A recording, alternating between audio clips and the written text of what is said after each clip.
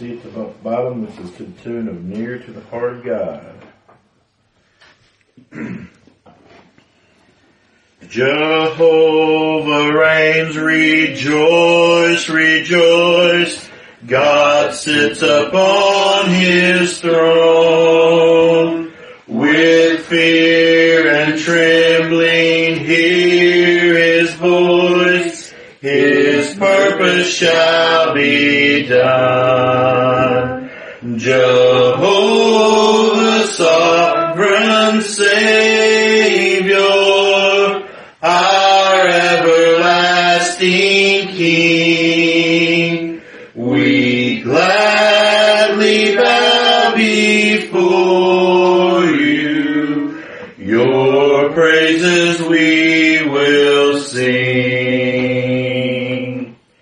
What I have spoken I will do.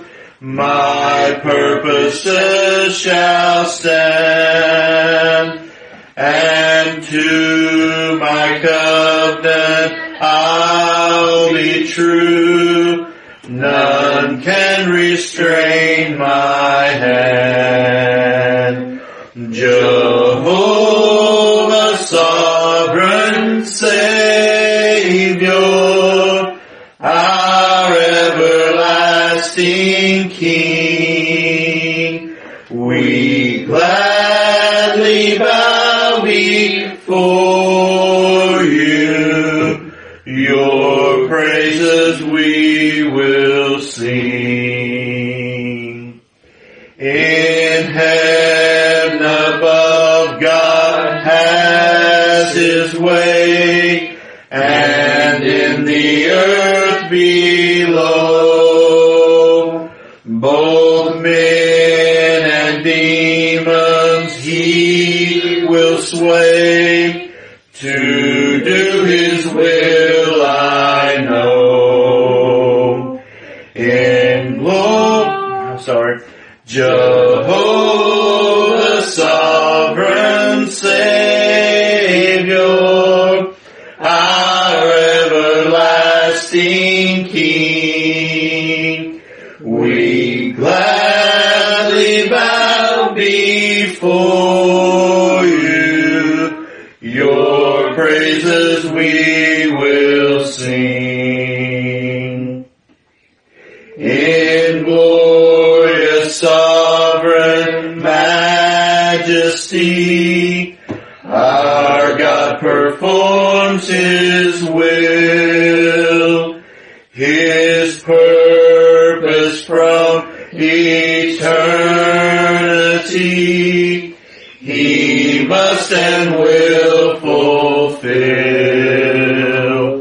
Jehovah, sovereign Savior, our everlasting King, we gladly bow before you. Your praises we will sing. An everlasting glorious name God for himself shall have. Creation shall proclaim his fame. God shall all glory have. Jehovah, sovereign Savior, our everlasting King, we gladly bow before you. Your praises we will sing. Amen. All right. Won't you turn over to hymn number 22 in the same hymn book? 22.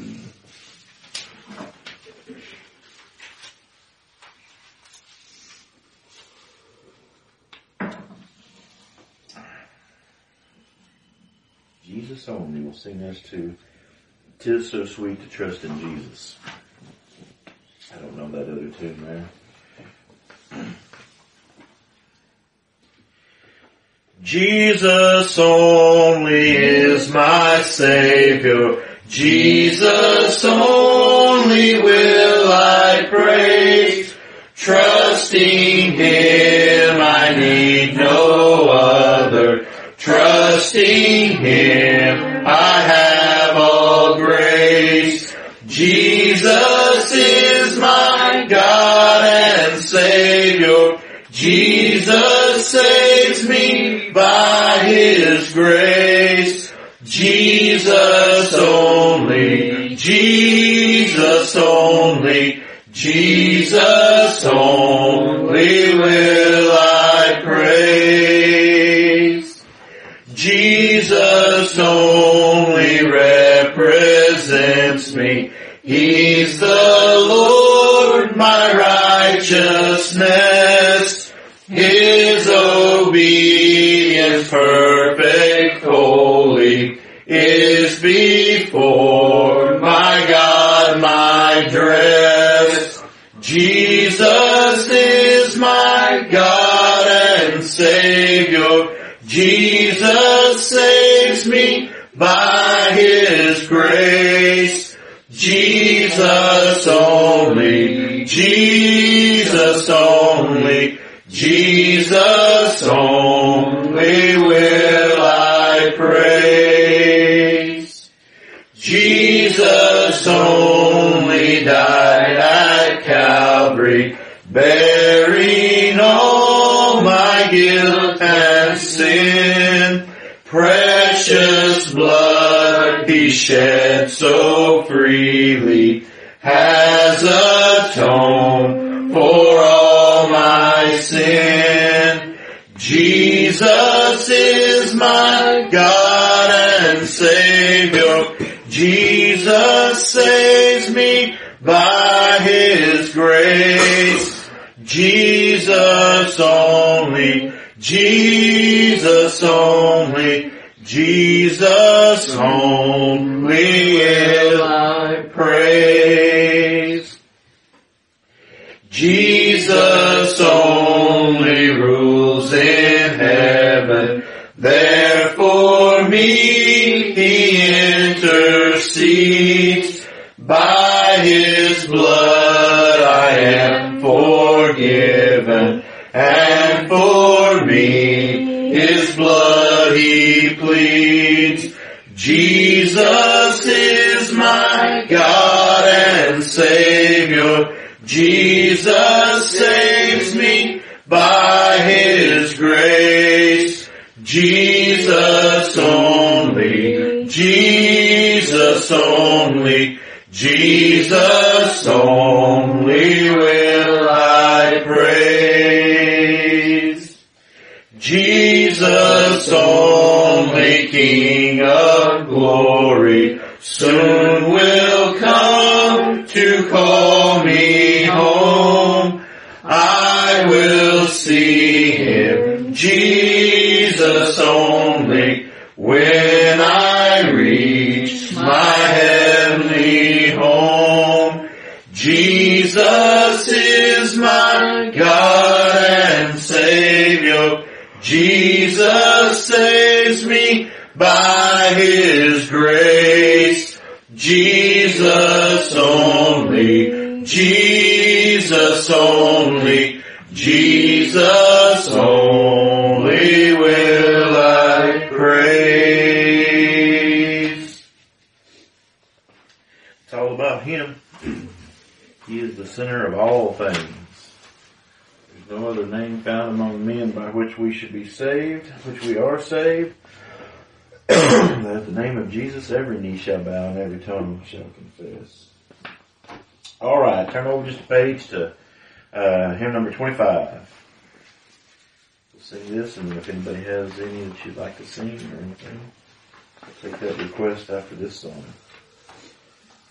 Savior, bind my heart to you. We'll sing this to Rock of Ages.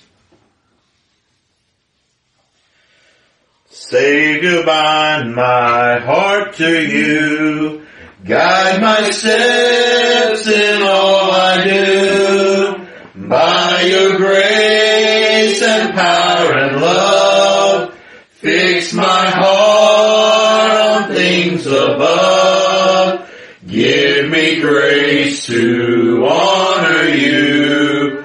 Savior, bind my heart to you. Lord, my sinful flesh is weak and opposed to all I seek. Things I would, I cannot do. What I hate is what I do.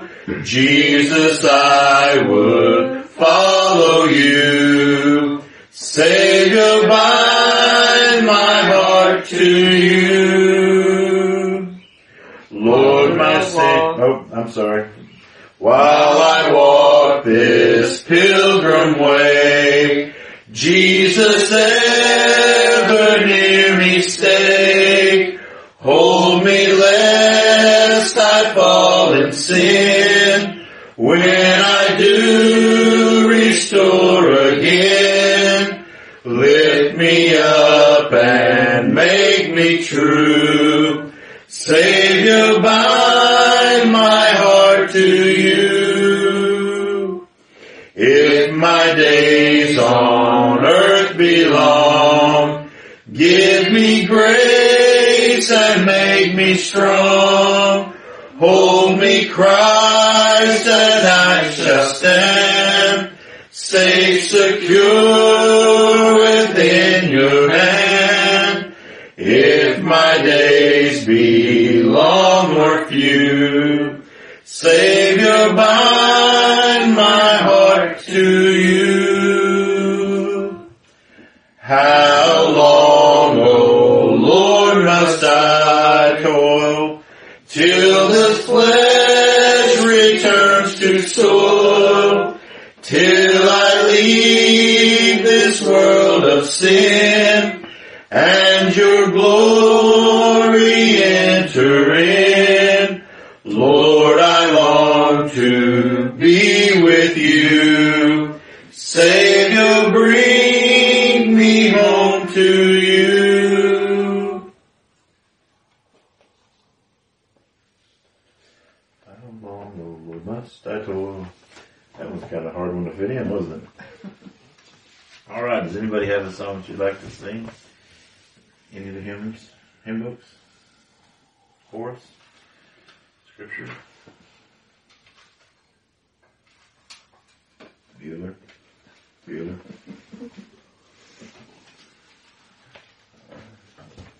Pretty quiet. All right. If you don't have one, how about hymn number 28? One more. Eternal blood, eternal land. This is to America the Beautiful. Behold, the Lamb of God was slain by God's own wise decree. The blood of Christ has stood for me from all eternity.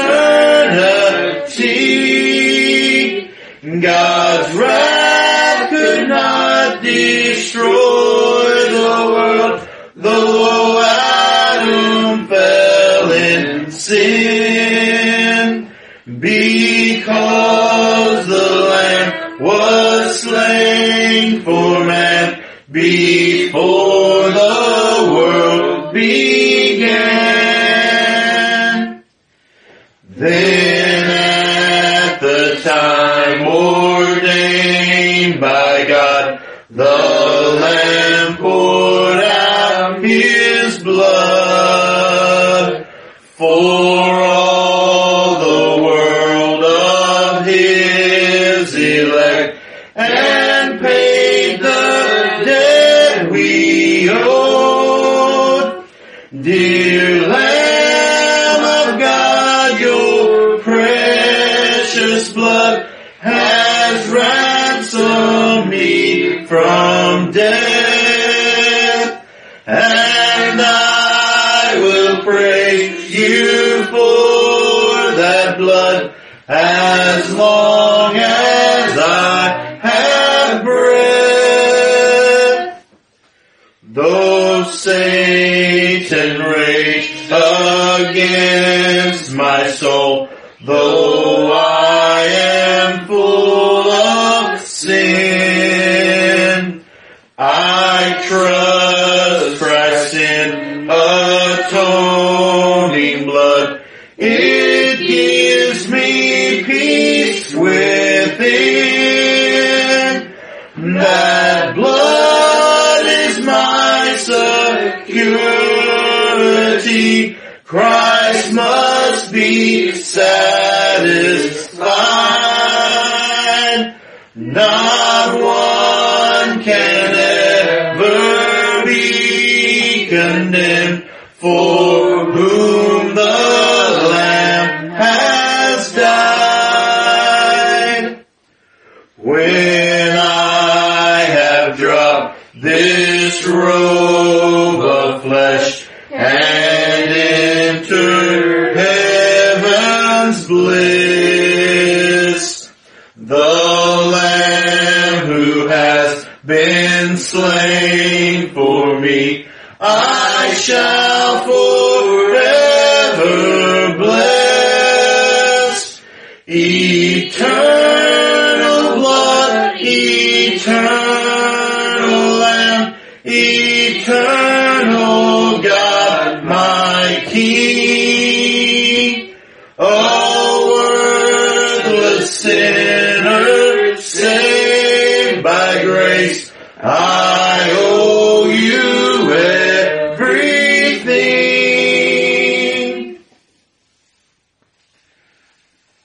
All right, does anybody have a song that you'd like to sing before we move on?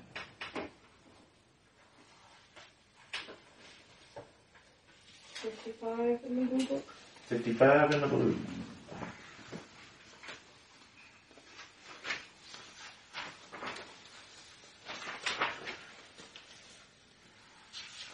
Praise God for grace. This will be to the tune of Just As I Am.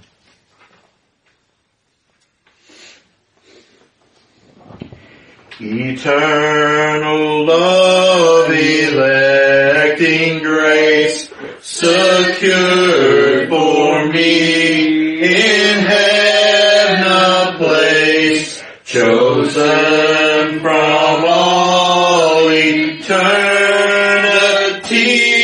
the Son of God by blood bought me.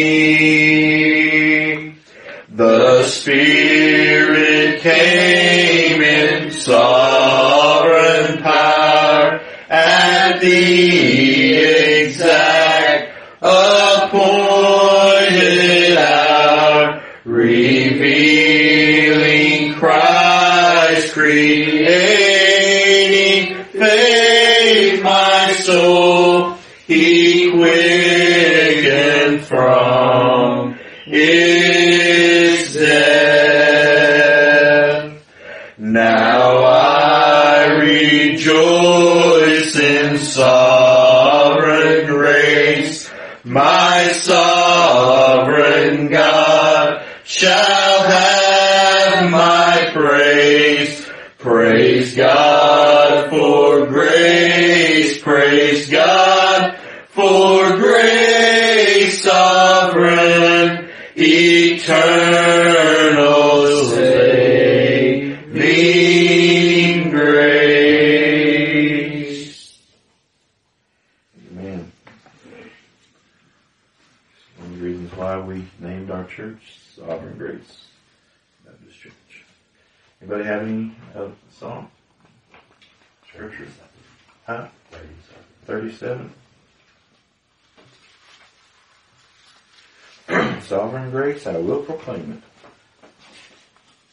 it. See, what a friend we have in Jesus. Wretched, lost, condemned, and dying, guilty guilty, I deserve God's wrath. Long I fought against my master.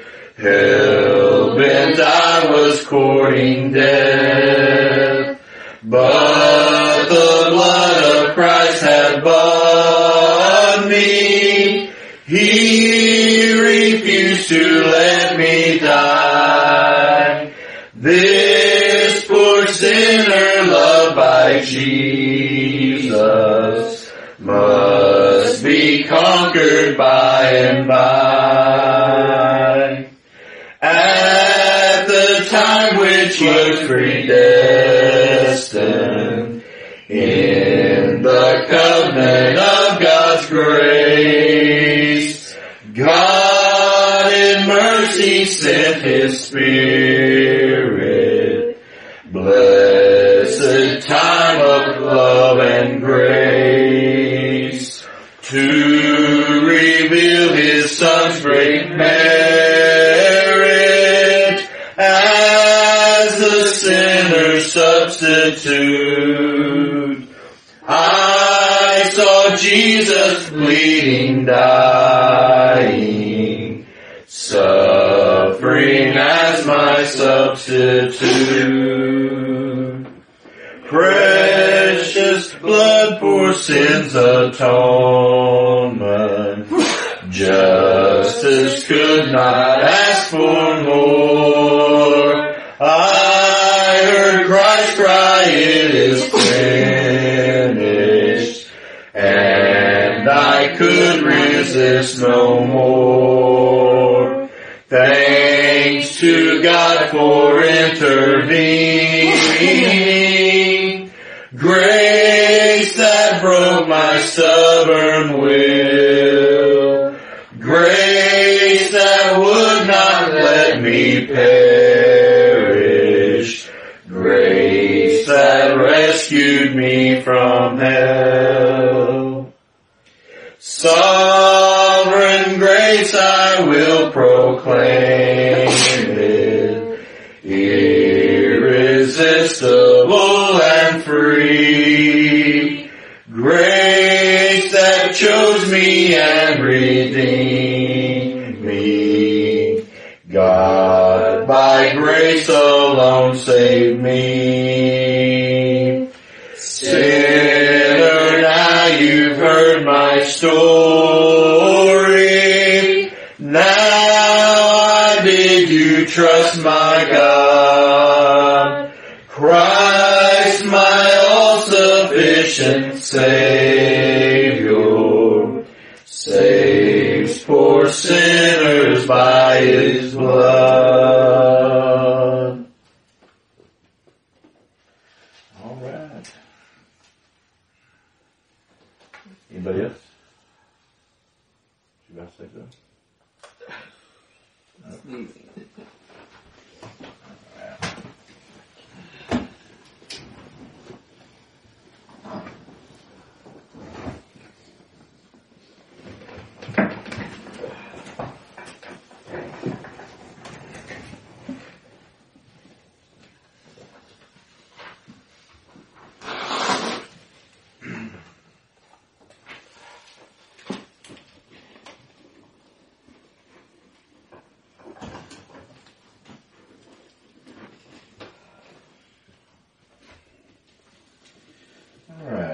Turn over, if you would, back to Galatians chapter 4. We're going to be reading our passage where we're at in our exposition. We'll then be back into Romans again, so Galatians and Romans.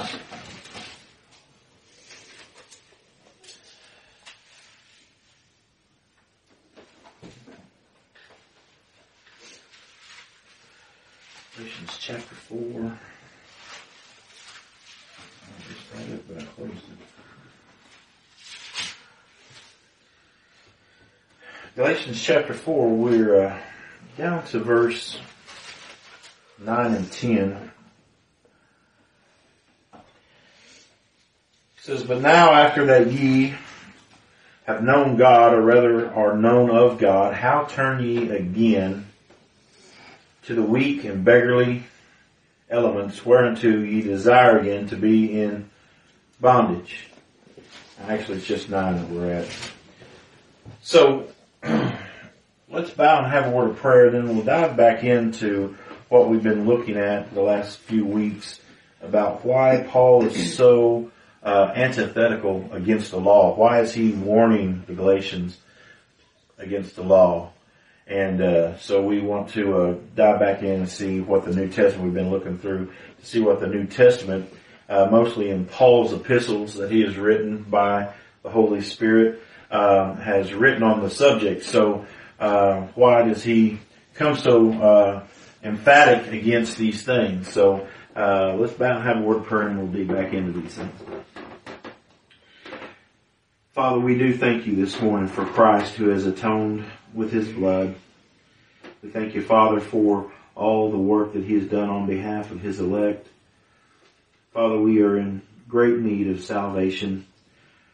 We are sinners who cannot keep the law, whose self-righteous pride and arrogance that thinks that we can, by religion's work, perform a righteousness that's worthy to enter into your presence. But Father, we know because of the Spirit that's been given to us and the grace and understanding that's been bestowed upon us, that the Word of God teaches that none of us can ever merit your favor by the works of the law.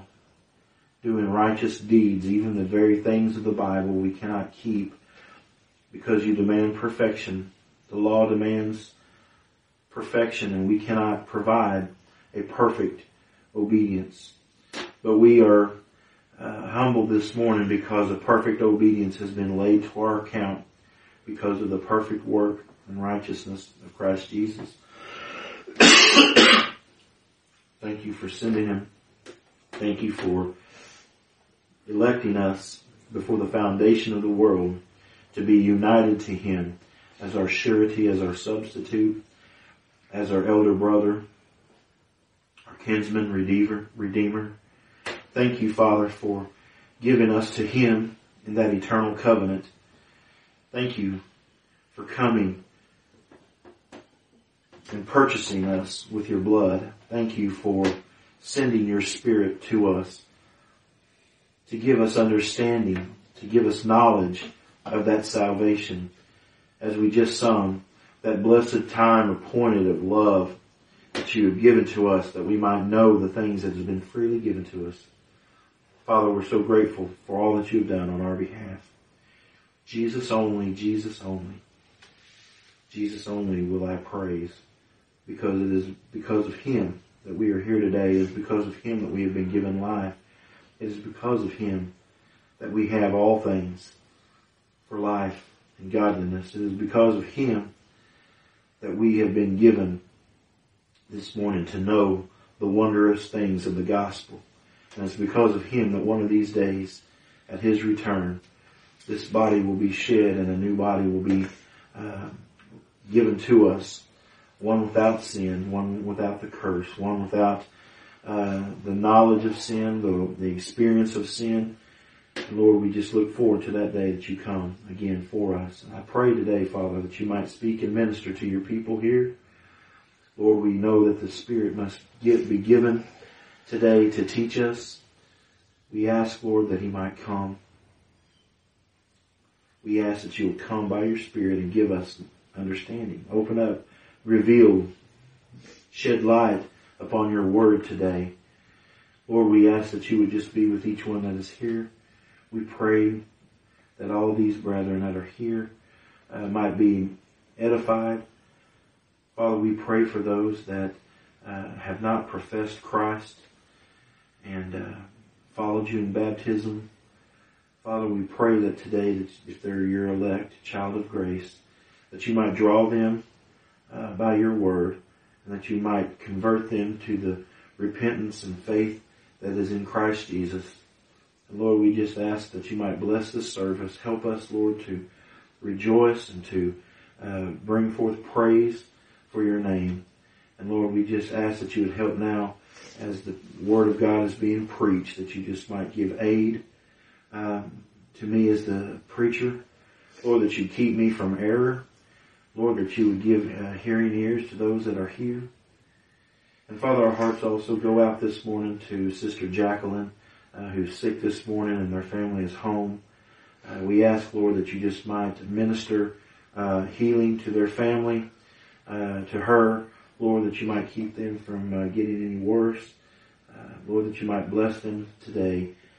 We miss them, and we are asking, Lord, that you are, as the great physician, able to heal those, if it be your will. We thank you that Daniel's back with us today, and for getting him better, and for his family as well, Lord, and for his brother being able to go back to work. And Lord, we're just thankful for the answer to our prayers, and we know that it isn't because we prayed that you acted or moved, but because your sovereign will chose to do these things, and you moved our heart to ask for them, and that our dependence is always upon you, and that our hope is always in you. And so we know that because of that, we come to you, and you've given us promise in your word that we might approach your throne of grace boldly and make our petitions known.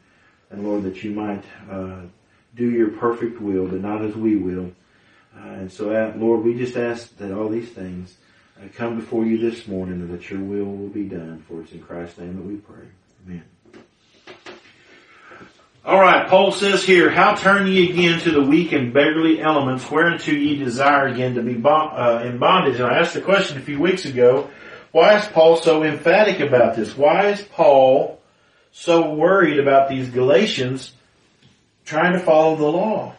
I mean, that to us sounds like, well, isn't that a good thing? I mean, don't you want them to try to follow God's law? I mean, that's a good thing.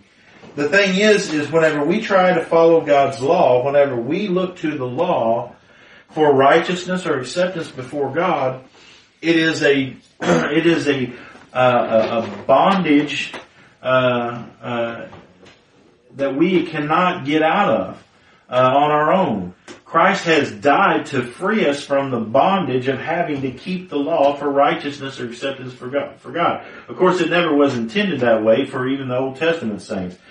They were never accepted or made righteous by their law keeping. All their law keeping did, year after year after year, was show how much they cannot keep the law of God. If the law keeping was making them more and more holy, then over time there would be less and less sacrifices that was having to be given. But the sacrifices continued. There was the ministry of the priest, day in, day out, the atonement made every year for the nation. And so it was there as a constant reminder of their inability to keep the law. And so Paul, who grew up, and every one of the Jews that was of his day had all grown up knowing these very things, that they cannot keep the law. Even though they continued to try and they offered their sacrifices, the burden of the law was upon them. They was afraid that if they do this or do that they would keep the law. Matter of fact, Paul was whenever he was converted on the road to Damascus, was on his way to persecute the Christians there, because in his mind he felt they were breaking the law of God by what they were preaching, by what they were teaching, by how they were living. And so Paul was on his way there to gather them up for persecution because of his zealous religious zeal for the law. And so on his way there, Christ, as we all know, confronted him, converted him, and set him on his way. And he ceased being Saul of Tarsus, the great Pharisee of Pharisees, and he became Paul the Apostle, the preacher of the gospel and writer of most of the New Testament under the direction of the Holy Spirit. And so we see that Paul, who was trying to persecute those who were, as he thought, breaking the law, come to find out that this law has been a burden his whole entire life. Whenever the law came in, and he's seen what the law said, and what did the law say? Did the law say do not commit adultery? Yes.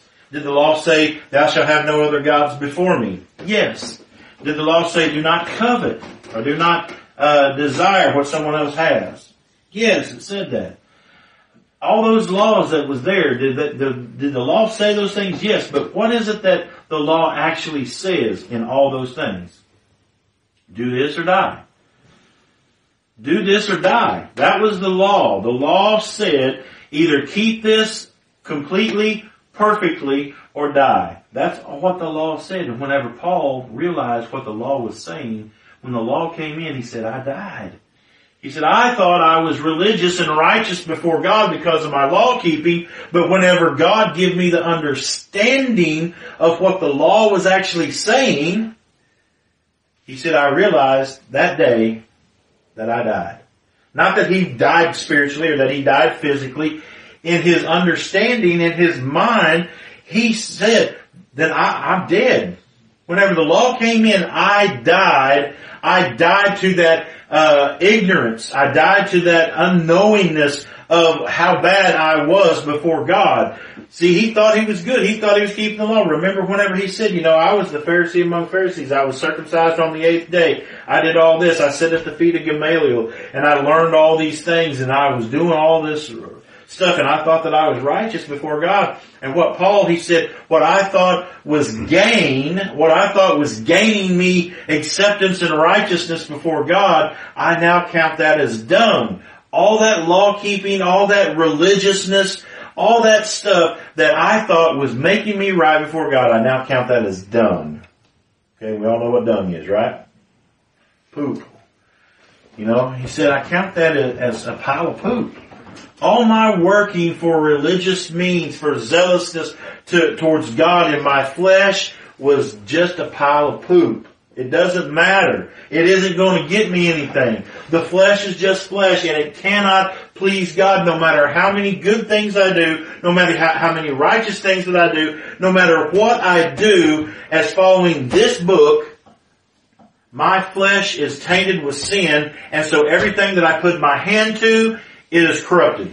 Everything that I put my mind to, my voice to, is corrupted. Everything that I try to do to please God is always tainted with sin. Therefore, it cannot please God. It's always going to miss the mark. It's always going to be disobedience, not obedience. And so, Paul learned this and he said, whenever the law came in and it taught me, that schoolmaster taught me what it was saying, taught me what it was intended for, taught me what Christ has done, guess what? That day I died. I died in trying to work for righteousness. I died to trying to keep the law. I died to myself trying to be the one who is accepted before God by my own works. And I began to trust in Christ alone. I was alive to Christ. I was dead to myself as a way of becoming righteous, and I was alive unto Christ in that I trusted Him alone as my righteousness. And so just like Abraham, who had lived in idolatry for all of his years, and then when God called him out of Ur of the Chaldees, and then came to him personally in the form of Christ, came to him and preached to him the gospel and everything, Abraham no longer thought, hey, I can appease a God by my own works, that the seed of God, the seed of Christ, or the seed who is Christ, He is my righteousness. And he trusted Christ and believed upon Christ for him, and Abraham counted Christ as his righteousness. And that's what we are called to do. That's what Paul is saying. Listen, in the gospel we called you to believe upon Christ as your righteousness. And you have become dead to the law, and you've become alive unto Christ. And so that's what we want to look at today. Now remember, that's why Paul is so emphatic about this. Your desire to be back in bondage. Being under the law, or trying to keep the law, is putting yourself back in bondage to the law and everything that the law demands. Okay? The law demands that you do all of this. Give you a good example. Say that you had a job shoveling. Let's say you had the job shoveling out you worked at a dairy farm. I had a cousin that used to own a dairy farm, where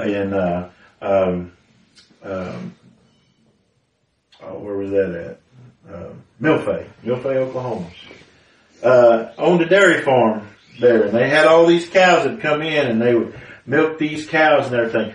Well, you get hundreds of cows all in these stalls, and they're milking these cows and everything. Guess what? There's a lot of cow poop that gathers up in there. And one guy has to go in there and spray all that stuff off. They got to clean all that stuff out. Okay? So say that was your job, and all you had to do day after day after day after day after day after day is go in and shovel and hose down all the cow poop. As soon as you get there at 8 o'clock, you start, and you're not done doing it until 5 o'clock in the evening. But then one day, your boss comes out and says, guess what? I'm going to trade your job. I'm going to put you in that air-conditioned tractor over there that's got a stereo, it's got a TV, and you can just get out there in the fields and that thing almost automatically will drive itself, and you can sit out there in that tractor and drive from 8 to 5. You get a break at noon, you get to eat your lunch, and all that stuff. And so now there you are, you're out from underneath all the poop, and all the stink, and all the nasty, and everything like that, and then you get in that nice air-conditioned cab, and you're just trolling away, tractoring away. You got it easy. The tractor's doing everything for you. You don't have to do nothing. You just sit there, and it's all been done for you. But then all of a sudden you decide, you know what, I think I would rather go back and shovel poop.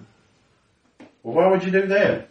Why would you go back and shovel poop whenever you have an automated tractor that's basically doing everything for you? All you got to do is sit there and abide in that tractor, and the tractor is doing all the work. It'd be foolish, wouldn't it? How many of y'all would volunteer to go back to the poop shoveling? Any of y'all? Caitlin would, wouldn't you? You like to shove poop?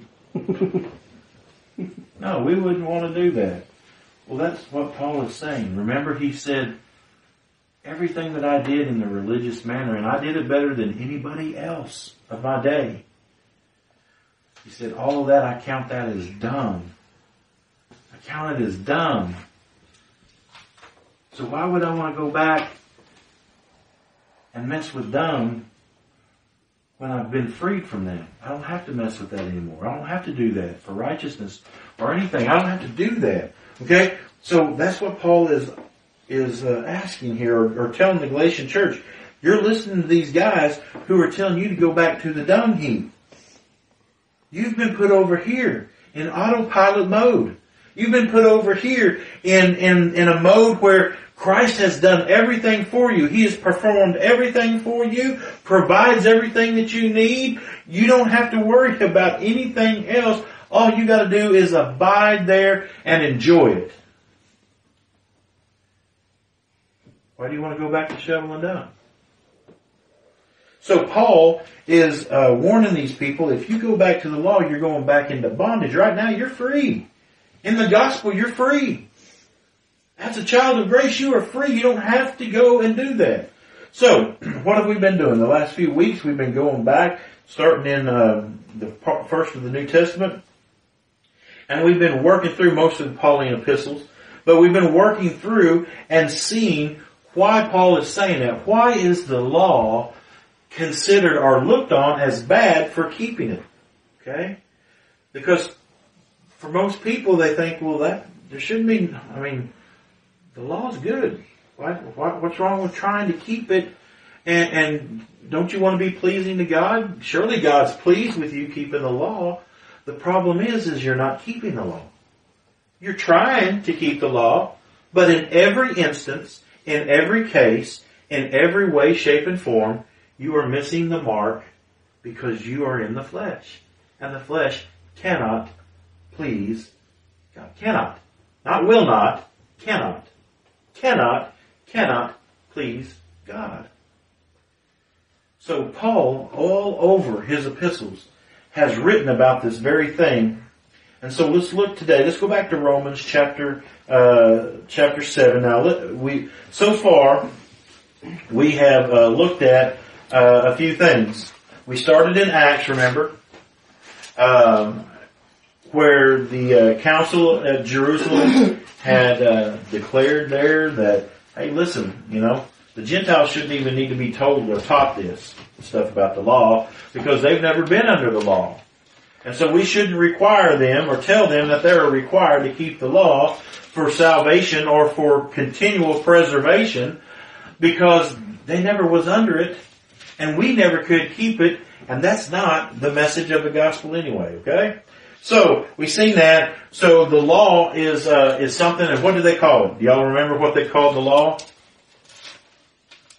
In Acts chapter 15? He said, neither our fathers nor us could carry this, so why should we put a... Anybody? Anyone? Anyone? Anyone? Anyone know the answer? Anyone? You guys are dead today. Why should we put a yoke upon them? Not an egg yolk, but a yoke like that they put over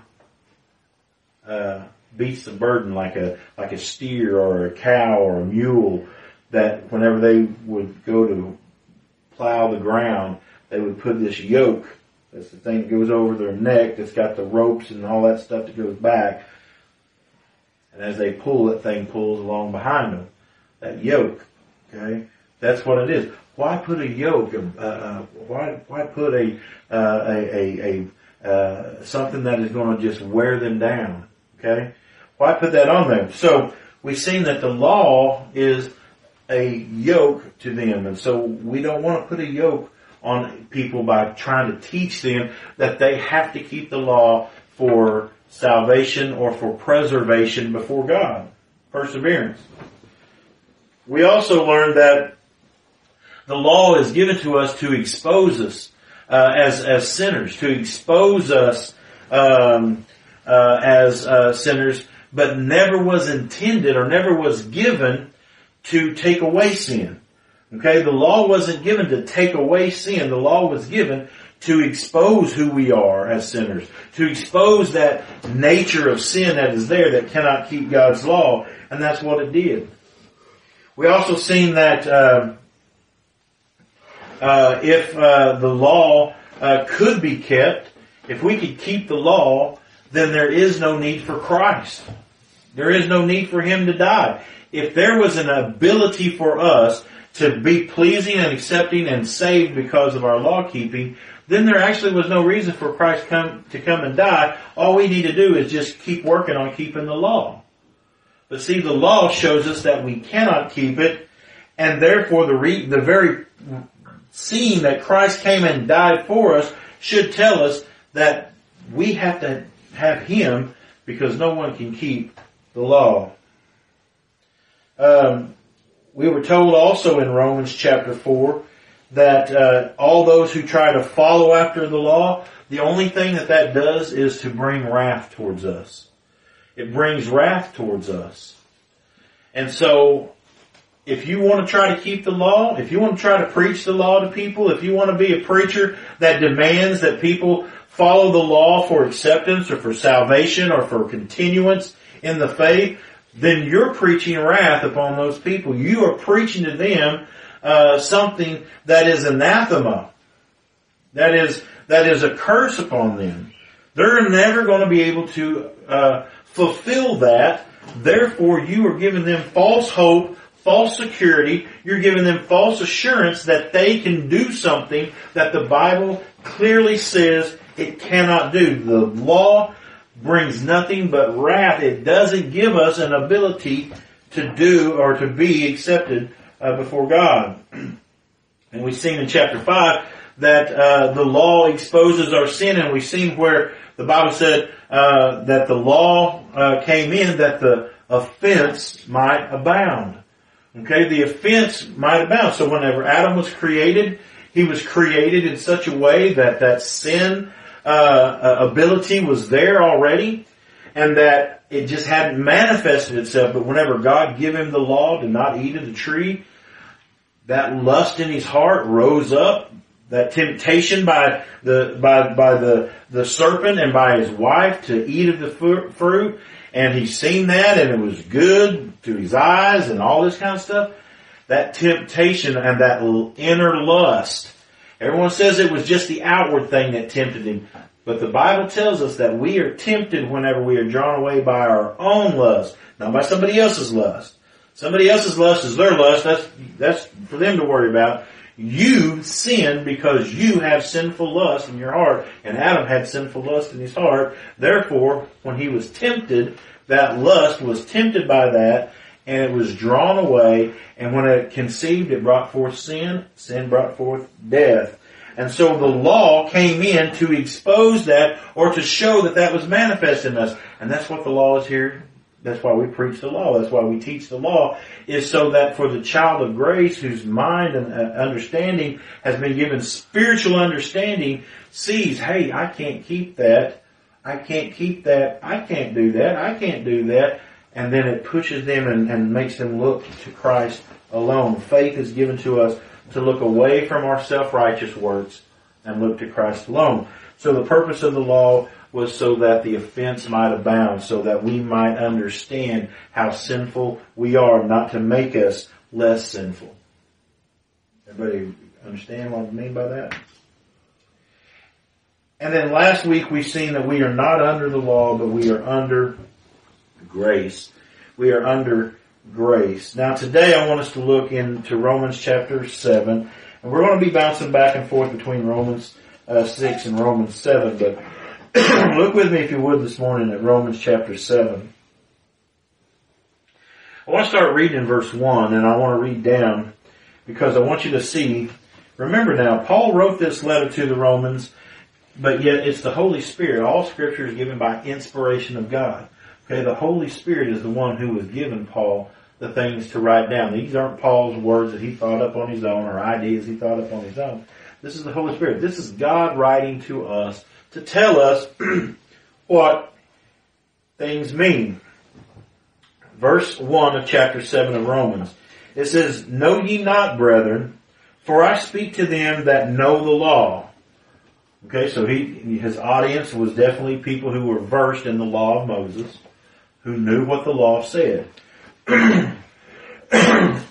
It says, "Know ye not, brethren, how that the law hath dominion over a man as long as he liveth." The law has dominion over us as long as we live. Now he gives an example of what he's talking about. He starts using something. This is what Jesus used to do. You know all those parables that Jesus used to teach? Those were physical stories, physical teachings that were to convey a spiritual meaning. Okay, here Paul is fixing to give us a physical application to help us understand a spiritual reality. Okay, verse 2: "For the woman which hath an husband is bound by the law to her husband so long as he liveth. But if the husband be dead, she is loosed from the law of her husband." So the Bible's saying here that the law says that a woman, as long as she is married to a man, or as long as that man is living and she's married to him, that she is bound to that man as long as that man is living. Okay? And that as long as that man is living, she is to live under his headship, underneath his, it says there, under the law of her husband. Okay? Under the law of her husband. Now, I don't mean to get off on a bunch of stuff. That doesn't mean that, everything he says that she has to do, especially if it is against the law or against the Word of God and leads her into something that would be against the Word of God. But what we're saying here is that he is the head. God has designed the family as the husband is the head and the wife and the children are under him, just as the church is under Christ. Christ is the head of the church and we are under him. Okay? He is our head. And so he uses the picture of marriage to illustrate this. He's done this in several places, not just here. Okay? We see it in Ephesians as well, as we'll look here in a minute. It says, "For the woman which hath a husband is bound by the law to her husband so long as he liveth. But if the husband be dead, she is loose from the law of her husband. So then, if while her husband liveth, she be married to another man, she shall be called an adulteress.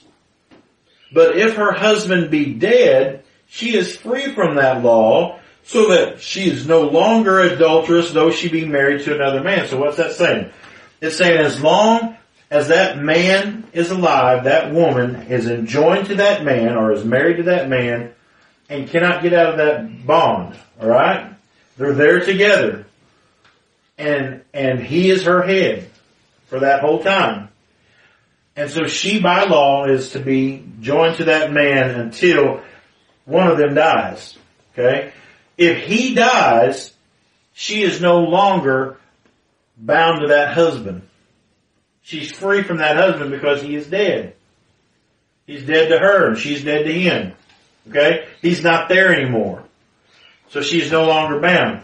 But if he's still alive and she leaves him and goes and bounds herself to another man, then she is an adulteress. And the Bible and the law, of course, says that thou shalt not commit adultery. Right? She is an adulteress. That means she is cheating, that she is committing adultery against her husband. But it says if he's dead, then that law doesn't abide anymore.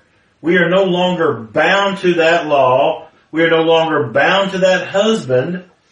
But we're free from that, and we can go and bind ourselves to another husband and not be breaking the law or being considered an adulteress. Okay?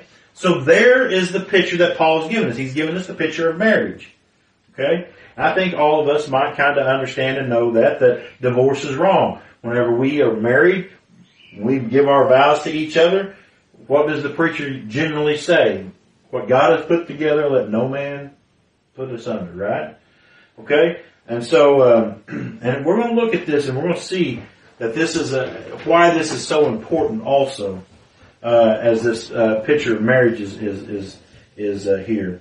But look at verse 4. It says, "Wherefore, my brethren," in light of what I just said, this illustration that I just give you about men and women being married and bound to each other by that covenant.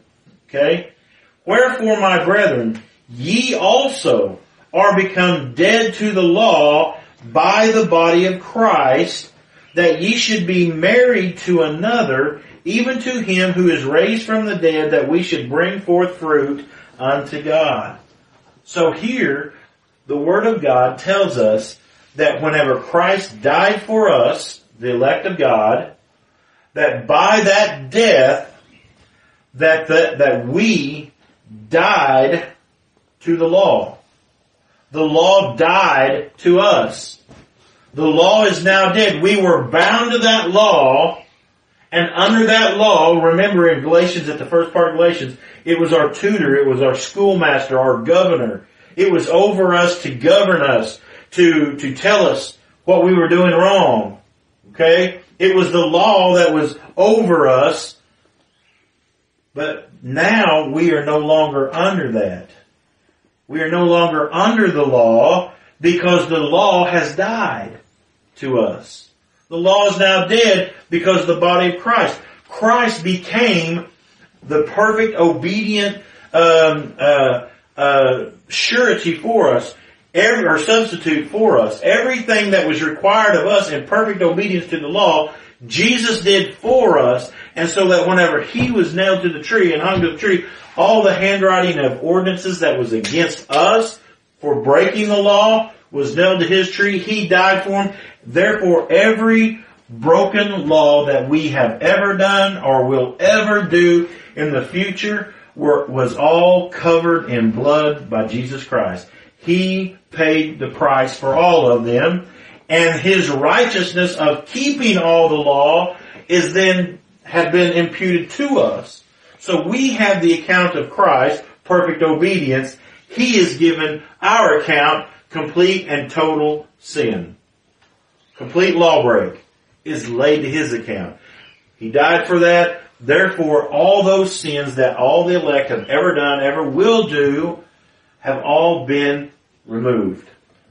The law can't grab onto it anymore because the payment from the law, what did the law say? Do this or what? Die. Die. Do this or die. The wages of sin is what? Death. Right? The wages of sin is death.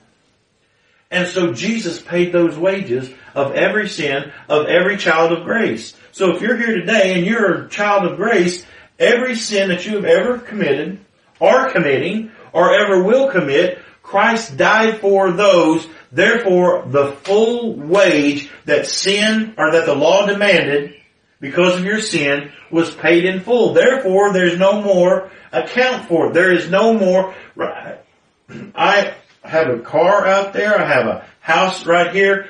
And I bought that, but I still owe money on it. I still owe money. There's still an account open that says you owe this much money. Okay? For us, we don't owe any money. And yes, do we have future sins that are going to be committed? Yes, but even those future sins have already been paid for before we even get to them and do them. Christ died for those sins. Therefore, the law cannot come to me 2 weeks from now whenever I do whatever it is that I'm going to do and tell me that's sin. Guess what? Jesus is mad at you. Your fellowship is broken. He's going to turn His back on you. If you keep doing that, you're going to lose your salvation. No, none of that can be said because the law cannot lay anything to our account because the account of all the elect of God is no sin. The account, whenever God looks in His ledger and opens it up and gets to Michael Smith, He says, oh, there is absolutely not one sin on this page.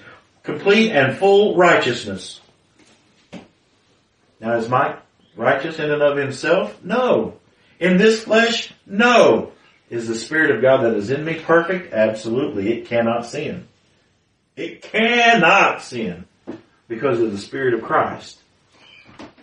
See, that's why we're ready. We just sung about getting rid of these old bodies of flesh. We get rid of these bodies of flesh. That is the very embodiment of sin. When we get rid of this body of flesh, we will be done with sin because the body that we're getting at the resurrection is a body that does not know sin, that cannot know sin.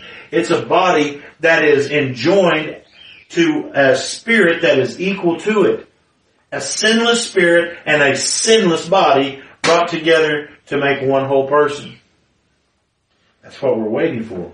That's why we desire the resurrection. That's why the elect of God moan and groan within them for the resurrection, for the revealing of all the sons of God, for us to be resurrected to that gloriousness that we have before us when Christ comes again. And so we see that we are dead to sin. Whenever Christ died for us, His death is the basis and grounds that we now are no longer under the law, that the law has died as our husband. We were married to the law, but the law died, and according to the law, if that husband is dead, we are no longer bound to it or its laws. But we are now free to marry Christ, and we are His bride. We are His wife. Okay? We are His wife. We're going to read about that here in just a second. So He says, wherefore, my brethren, ye are all also are become dead to the law by the body of Christ. See, you're not dead to the law by our law keeping, by fulfilling the law. We can never put the law to rest by trying to fulfill it. It had to be by the death of Christ that the law was fulfilled. That ye should be married to another. See, Christ came and died and put away the law so that we could be married to Him. Look at verse 5. For when we were in the flesh, the motions of sin, which were by the law, did work in our members to bring forth fruit unto death. But what are we in Christ Jesus when we're married to Him? He is raised from the dead that we should bring forth fruit unto God. What is that fruit? Keeping the law? No, that's not the fruit. A lot of people think that's what the fruit is. They preach that's what the fruit is. Well, if you're born again, then you're going to bring forth fruit of good works, meaning, whenever they say good works, they mean law-keeping. But the Bible doesn't define good works as law-keeping. It defines good works as the work of the Spirit in us, producing repentance and faith, trust in Christ, love for the brethren, love for the doctrine of Christ, the Word of God, love for God. Okay, it produces in us these things: love, joy, peace, long-suffering, gentleness, meekness, temperance, faith. All these things are the fruits of the Spirit. This is bringing forth fruit unto God. We are bringing forth that type of fruit, not do this, do that, do this, do that, do this, do that. Because the deeds of the flesh will never please God. But the works of the Spirit, they do please the Lord because they are His works. So, we see here that we are dead to the law and married to Christ. He is now our husband. Turn with me, keep your finger there in Romans, but turn with me back to the Old Testament to Hosea.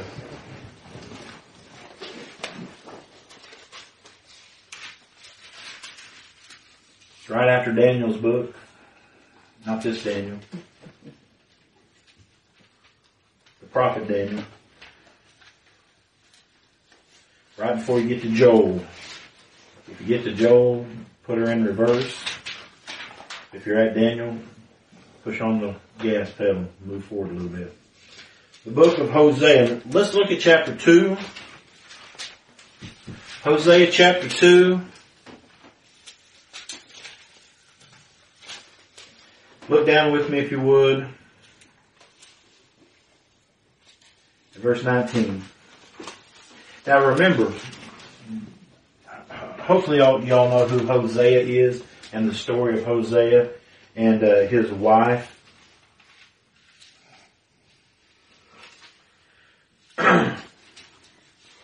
Hosea took a wife. Her name was Gomer. Not Gomer Pyle, but Gomer. And Gomer committed adultery on Hosea over and over and over again. She was constantly going and committing adultery against Hosea. She would go sleep with other men over and over. Hosea would always go and always bring her back. Till one day she went and then she was taken and was going to be sold into slavery. Okay? She's going to be sold into slavery.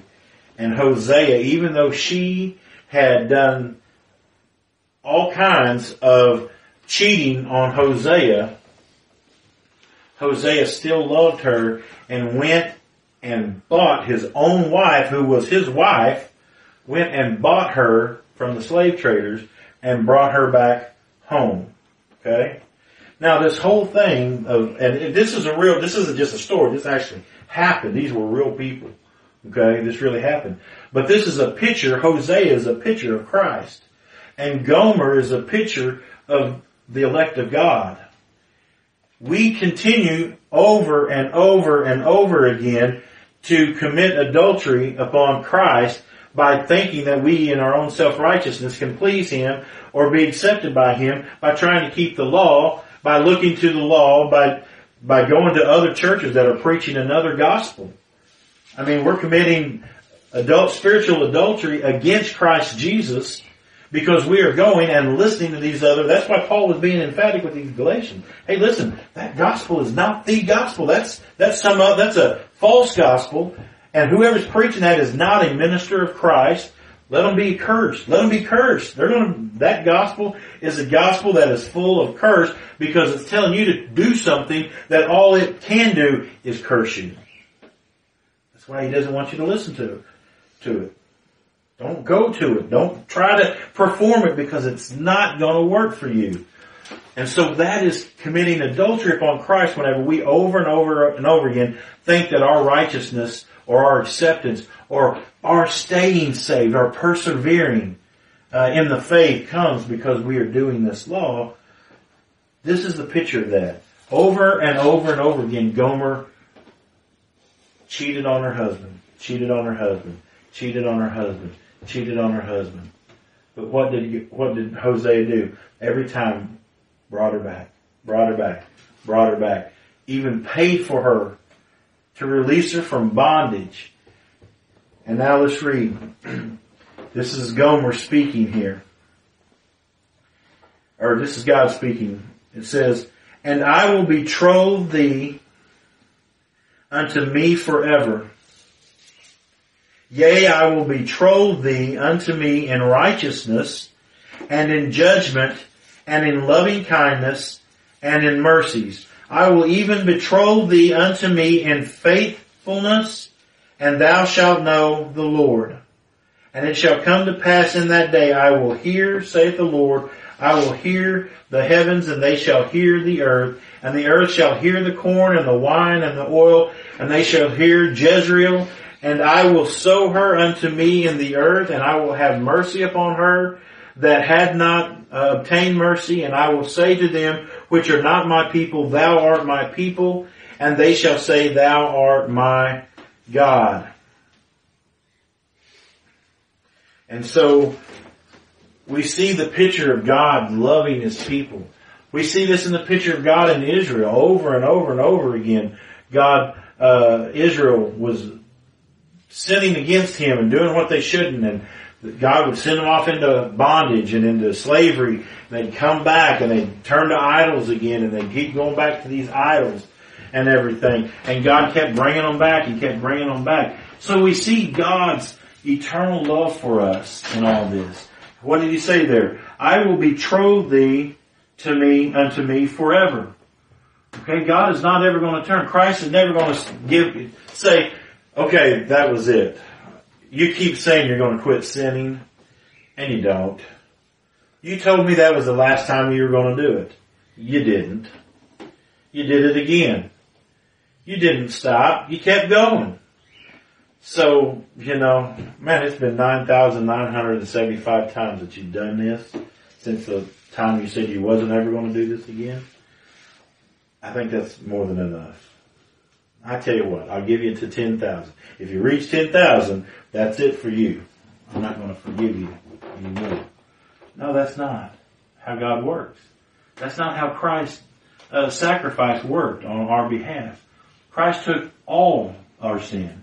Every one of them. How many sins do I have? I don't have a clue. I do not have a clue. I've got a lot of them. But all I know is every one of them has been paid for, and God does not require anything by my hand anymore because Christ took them. Now there are folks that, they want you to keep tabs with God, that your fellowship depends upon you, keeping short accounts with God. I've told you the story about how I used to stay up at night worried because I couldn't remember all the sins that I'd committed that day. So that night, whenever I laid down in bed and prayed and was asking forgiveness for the sins that I committed that day, I was worried because I couldn't remember or didn't know if I even, knew of some sins. And that I'd committed sins against God and couldn't remember them all. Did I remember all these, Lord? I'm praying. And so I'd pray that blanket prayer. And if there's any other sins that I don't remember, bring them to my mind so that I can ask forgiveness so that you will be able to forgive me of those sins. And listen, that was a burden on my heart over and over again, every night. Why? Because the terror of the law was still weighing upon me because I can't keep the law of God. But the gospel had never been revealed to me that all of that is gone. You're not required to have all this law keeping to stay in fellowship with me or to be accepted by me. It was already taken care of and done for in Christ.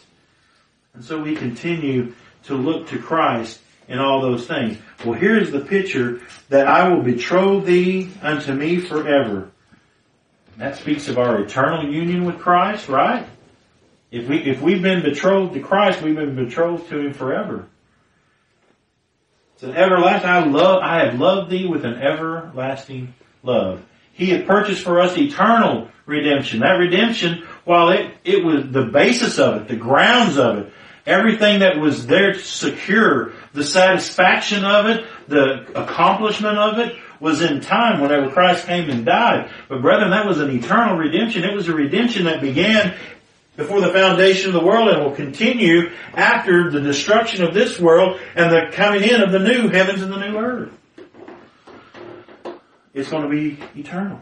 That redemption can't be broken. It's there forever.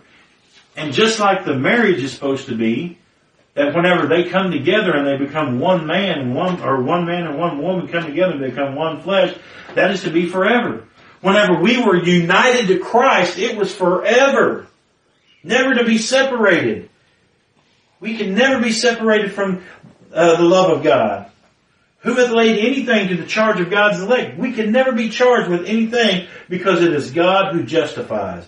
God has justified us before Himself in the work of His Son. And so that we don't have to worry about not being accepted anymore. Gomer, Hosea's wife, I'm sure that day after multiple times of going and becoming a harlot, a prostitute, sleeping with other men,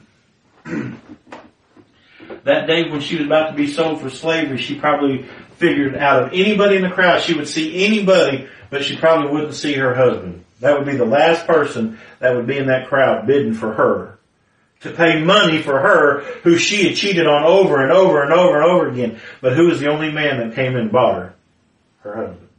Because he loved her. Listen, Christ loves His people, and no matter how many times we sin, now that's not saying it's okay to sin. Don't sin. We don't want to sin. Okay? I say don't sin as if we can stop, but what I'm saying is our mind, we don't want to sin. So I'm not telling you just don't worry about sin. It should grieve our heart. We should sorrow over our sin. But no matter how many times we sin, Christ's love is greater. The Bible says that love covers a multitude of sins. Christ's love for His elect covers the multitude of your sin. And just like Hosea, over and over and over, continues to go back and gets his wife who is leaving and cheating on him. We continually are leaving and cheating on our husband Christ, but yet He keeps coming back and coming back and coming back and bringing us back to Himself. Bringing us back to Himself. The picture in the New Testament is a shepherd going after his sheep. The sheep continues to wander off and he goes and gets it. It wanders off, he goes and gets it. It wanders off, he leaves the 99 and he goes and gets it. The sheep wanders and what does he do? He goes and gets it. The shepherd loves his sheep. The husband loves his wife. Christ loves His people. And it's an everlasting love.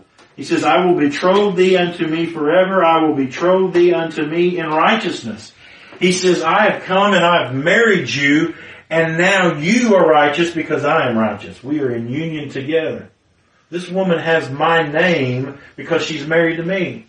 We become one flesh. She is my wife. Everything that is mine is hers. You see the upturn of that whenever you see people getting divorces. Instead of everything being one, now everything is being split. They want to split away. The wife wants to take back a different name. Wants to split up all the stuff. This is my house. This is my car. This is my bank account. This is my this. This is my that. This is my thing. Oh, we're one flesh. Everything that is mine is hers. Everything that's hers is mine. We share everything. Christ is ours. We are in union with Him. All of His obedience is mine. All of His sacrifice of death, that's also mine. Every bit of riches that He has is mine. Every claim that He has in heaven as the inheritance of God, that's ours. We are joint heirs with Christ because we are united with Christ. That woman gets everything that I have when I die, including my debt and my bills. She gets everything when I die. And you, because you're my children, when she dies, it all goes to you. Whatever's left of it. If there's anything there. See, that is what Christ has done for us. There is a covenant there. Christ covenanted before the foundation of the world for His people. They are my wife. I have betrothed myself. I have made a commitment of marriage and love to these people. Therefore, there is nothing going to separate me from committing myself to that love. Nothing is going to separate me from loving that wife. She goes away, I keep loving her. I bring her back. The Bible says that the love of Christ constrains us. See, this is what, whenever you start preaching about not keeping the law, and us being free from the law and dead to the law and all this kind of stuff, one of the things that people always come up with is, well, then you just think that you can live life however you want to live, that you're not under no law, that you're going to just live. And what are you going to do? People are going to live lawless. They're going to go out there and live all this sin and everything like that. They don't know what grace is all about. They have no clue. What they are, they're telling on themselves about the desire in their heart, how they covet to sin, is what they're really doing.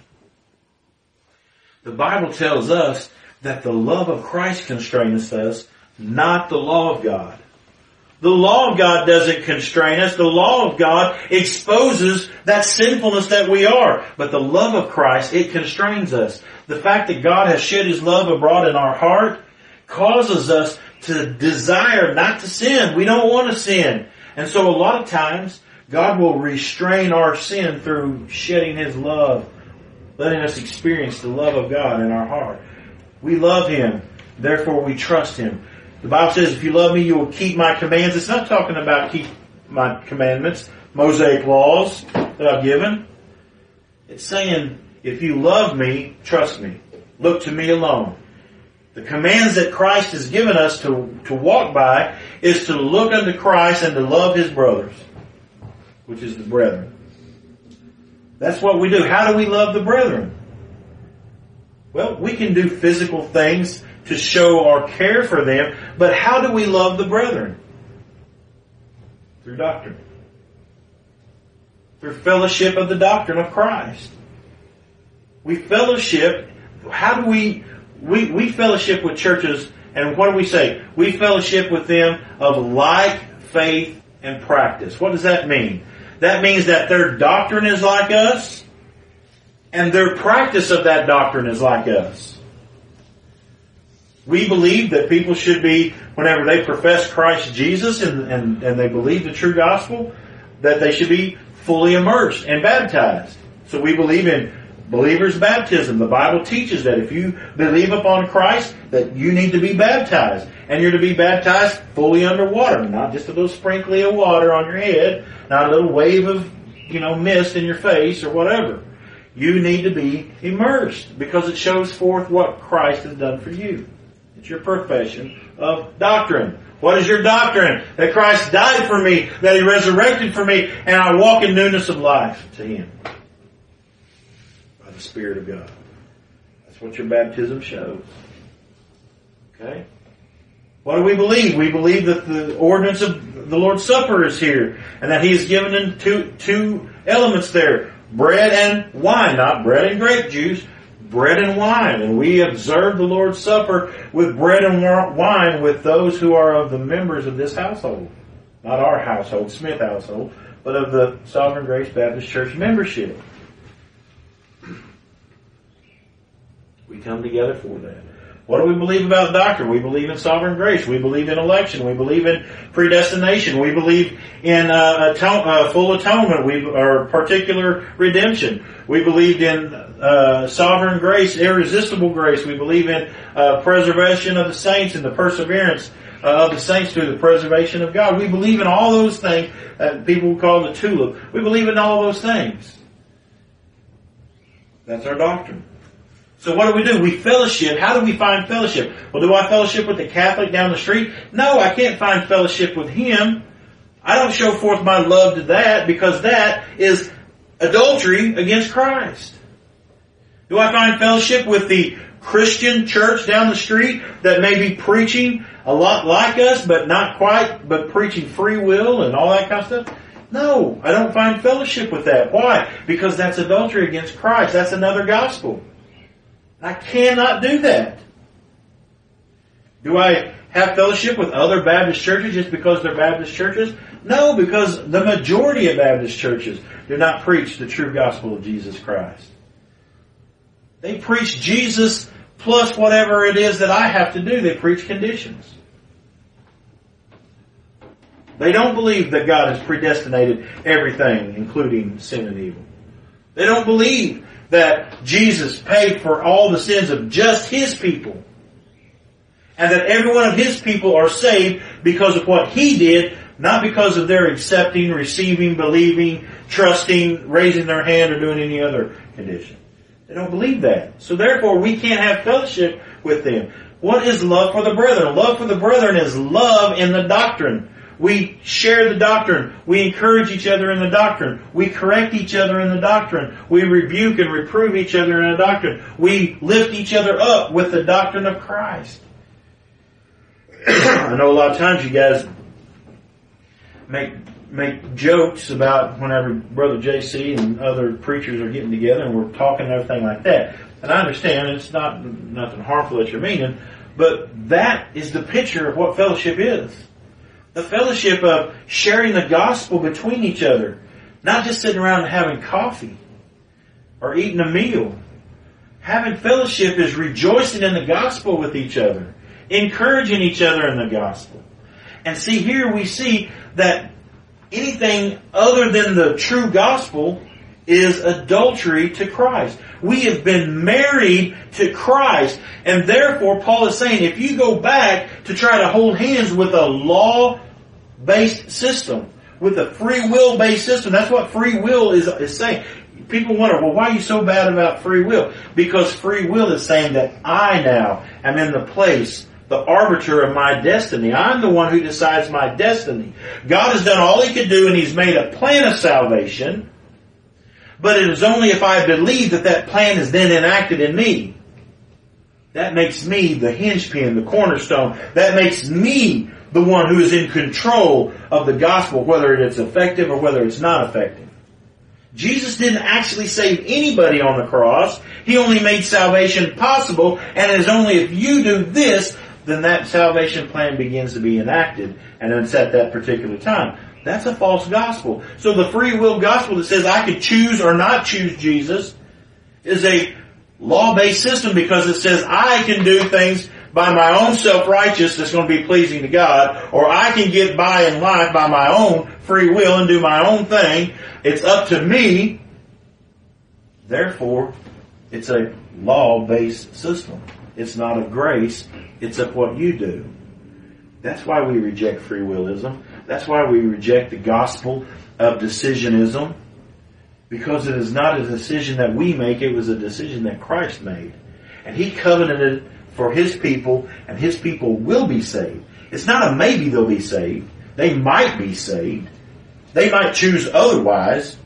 No, they will be saved. All that the Father hath given me shall come to me. Hosea, was there any way that Gomer was going to go somewhere else and be with somebody else? Nope. Her husband was going to go get her every time, every time, every time. So why is Paul so emphatic? And why does he give the picture of marriage as a teaching about the law? Well, as long as the law is enacted and is alive, then we're bound to it. That was our rudimentary, elementary relationship. We were bound to the law. But now the law has died because of Christ dying for us. See, the law died by the body of Christ. That's what it said right there in our passage, didn't it? Wherefore, my brethren, ye also are become dead to the law by the body of Christ, so that ye should be married to another, even to him who is raised from the dead. That word even there is just there for clarifications. So that you might be married to another, to him who is raised from the dead, meaning to Christ. Christ died for you so that you are now released from that law and that husband, and you're married to this law, this husband. Christ's law, Christ is your husband. See, that is why Paul used the picture of marriage. See, brethren, we are not married to the law anymore. And if we try to go back to the law for righteousness, for acceptance, for fellowship, then we are committing adultery upon the one who loves us. The law doesn't love us. The law doesn't love you at all. It wants to condemn you. Christ is the one who saved you. He loves you. Look at Ephesians chapter 1. We're just about done. Ephesians chapter 1. Y'all should be able to quote this by now.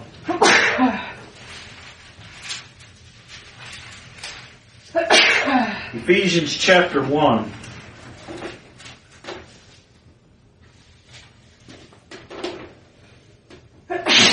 Verse 3, Blessed be the God and Father of our Lord Jesus Christ, who hath blessed us with all spiritual blessings in heavenly places in Christ, according as He hath chosen us in Him.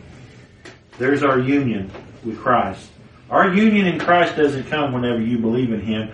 And I know that's going to raise the feathers of a lot of Reformed people, a lot of sovereign grace people, who believe that our salvation begins whenever we hear the gospel and believe. That's not when your salvation began. Your salvation began before the foundation of the world when God elected you. It says here that He has blessed us with all spiritual blessings in heavenly places in Christ according as He hath chosen us. That's election. All the spiritual blessings given to us is according to election. If you're not elected, you're not getting the recipients of the rest of salvation. Salvation begins with election. You say, well, preacher, that's an isolated verse there that you're reading, and that verse right there can actually mean something else besides that. How about 2 Timothy 1, 9 and 10? Who have saved us and called us with a holy calling, not according to our works, but according to His purpose and grace, which was given to us in Christ, past tense, which was given to us in Christ before the foundation of the world, but now is made manifest by the appearing of our Lord and Savior Jesus Christ, who have abolished sin and death and has made life and brought life and immortality to light through the gospel. See, our salvation is an eternal salvation, and it begins in eternity past with election. God electing a people for Himself.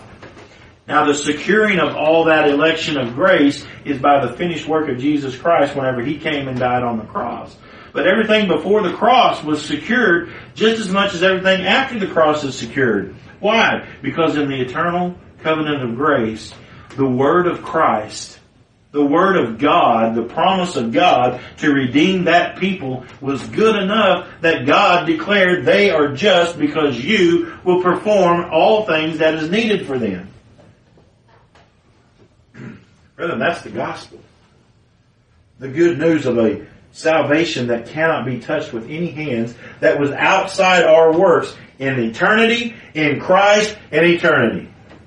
It doesn't even touch us except for our experience of it when the Holy Spirit in us reveals Christ to us by conversion. When He's granted repentance and faith, giving you spiritual life, spiritual understanding of all the things that has been done for you. So look at that. It says, according as He had chosen us in Him. That is when we were put in Christ. When Adam was created, he was created with his wife already in him. He was created with his wife already in him. She had not been made manifest yet, though. But she was there. Matter of fact, God said that He called their name. The word, it says there. And He called their name Adam. God made Adam, both male and female. Well, the female hadn't been manifested. The wife hadn't been manifested. But she was in Adam before she was ever brought out of his side. When that rib was taken out and God made that woman out of what was in Adam, she was there. She was manifested later, but she was there. She was in him. And that's a picture of us in Christ, brother. We are in Christ Jesus. The life of us is in Christ Jesus. The life of the elect is in Christ Jesus before we're ever manifested in flesh. Just as the life of Christ. As God. God was there, spiritual, invisible, before He ever manifested Himself in the body of Christ Jesus. But in the fullness of time, God manifested Himself in flesh. And all the fullness of the Godhead came and dwelt in Him bodily. And in that body, Christ Jesus died for His elect people. And we see here that by that body, everyone that's united in that body, which is all the elect, from all time back, all the time forward, that whenever He died in that body, that all the people of God died to the law in Him. We are no longer bound to the law. That's why Paul was saying in chapter 4, that's the rudimentary thing. That's the elementary thing. We shouldn't have to keep going over this. The law was there to show you need Christ Jesus alone, that you'll never make it. You need Christ. So why are you going back to the elementary thing that's only going to keep telling you need Christ? Why are you running from Christ, who is your husband? You're an adulteress running away. Why do you keep doing that whenever the very rudimentary, elementary thing is that this will never satisfy you? Listen, those other men never would satisfy her. She kept going to them over and over and over and over again, and her husband kept going and bringing her back, and it wasn't until she finally came to herself that she realized that she would remain here. This is where I'm loved. This is where I want to stay. Gomer did that. She finally come. God give her an understanding that, why am I keep running away from the man who loves me? This is why Paul is using that as an example. This union, his wife is in him. His wife was there when he died. Therefore, every one of God's children has died to the law. And if we've died to the law, why do we want to go back to it again as adulterers? In Isaiah 54,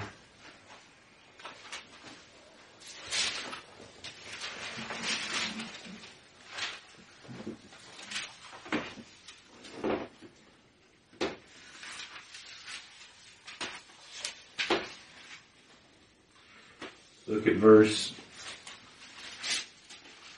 4.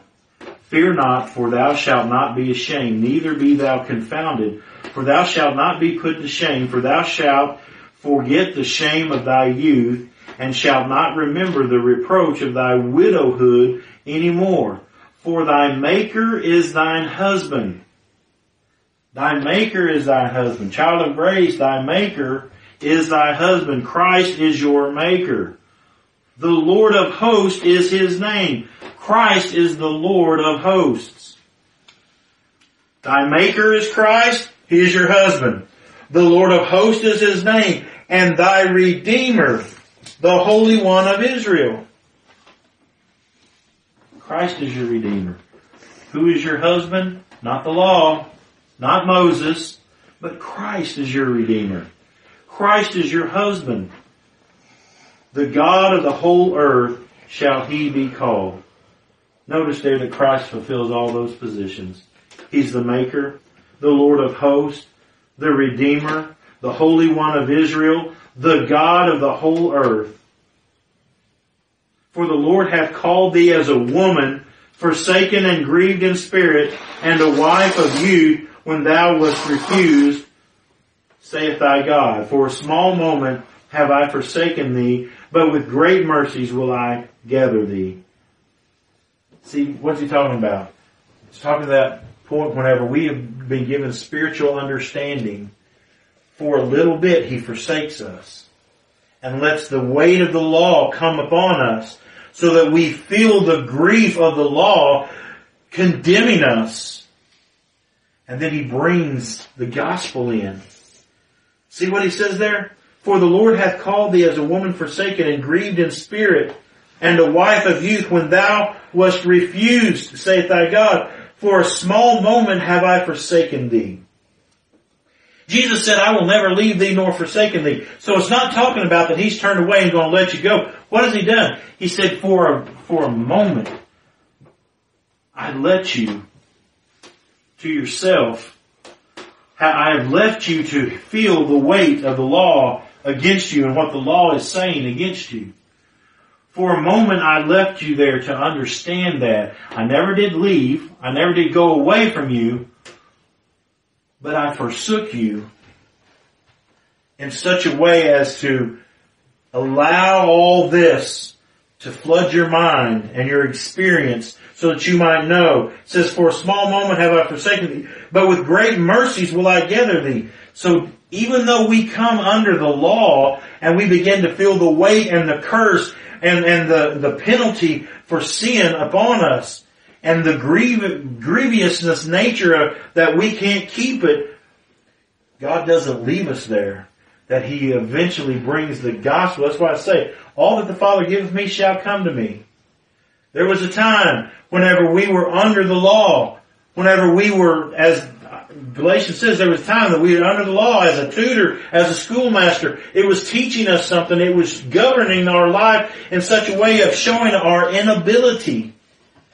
And it was there for a purpose. God had forsaken us for a little while, so to speak.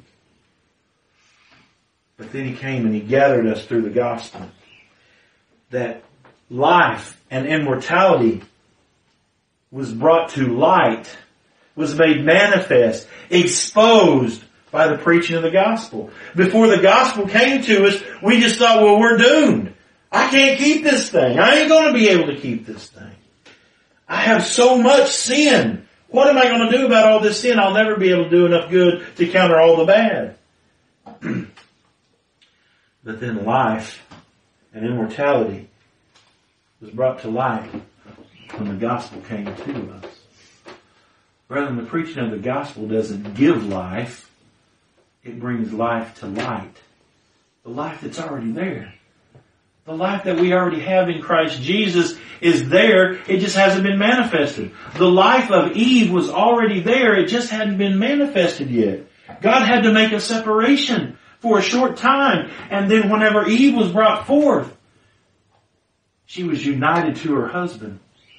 She was already in her husband, but she had to be brought forth and introduced to her husband. And what does the Bible say? They became one flesh. See, there never was a break in the union, but there was a time when Eve had to be brought out and made manifest. And we have to be brought out. We're called out. As if Eve was called out of Adam. Give me that rib. Called her out of Adam and made him. Guess what? We are called out. We are called out.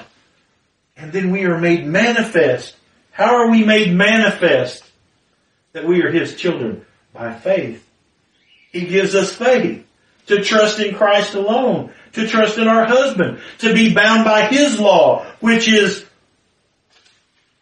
what? Obey the law? No.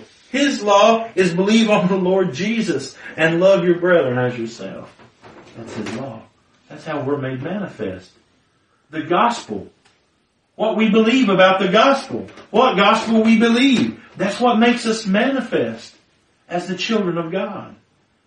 All those that are out there that are believing other gospels, besides the gospel of free and sovereign grace, they may be religious, they may be zealous for a God, but all they are is misguided, and they are not the ministers of Christ, according to Paul.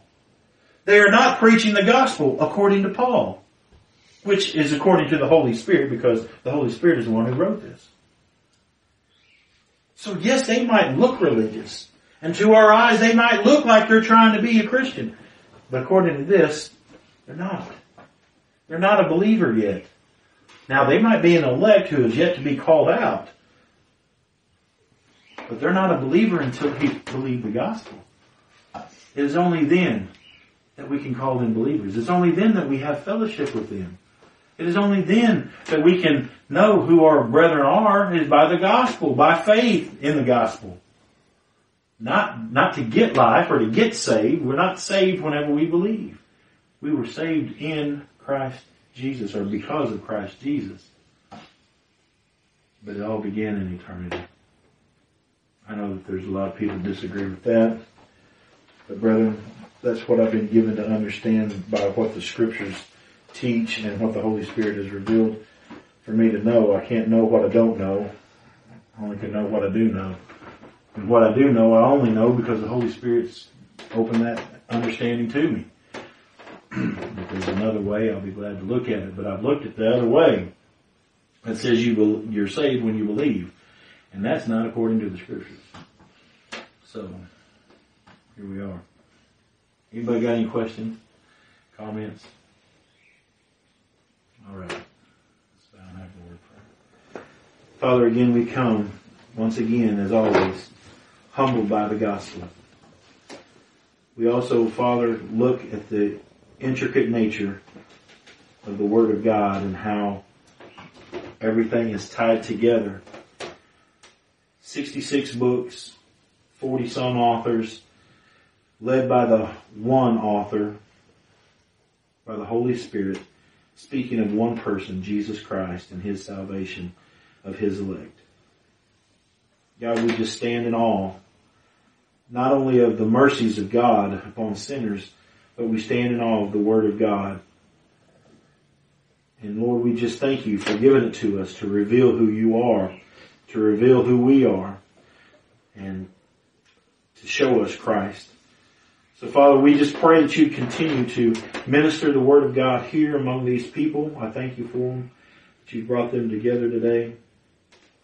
Again, we lift up our people that are not here.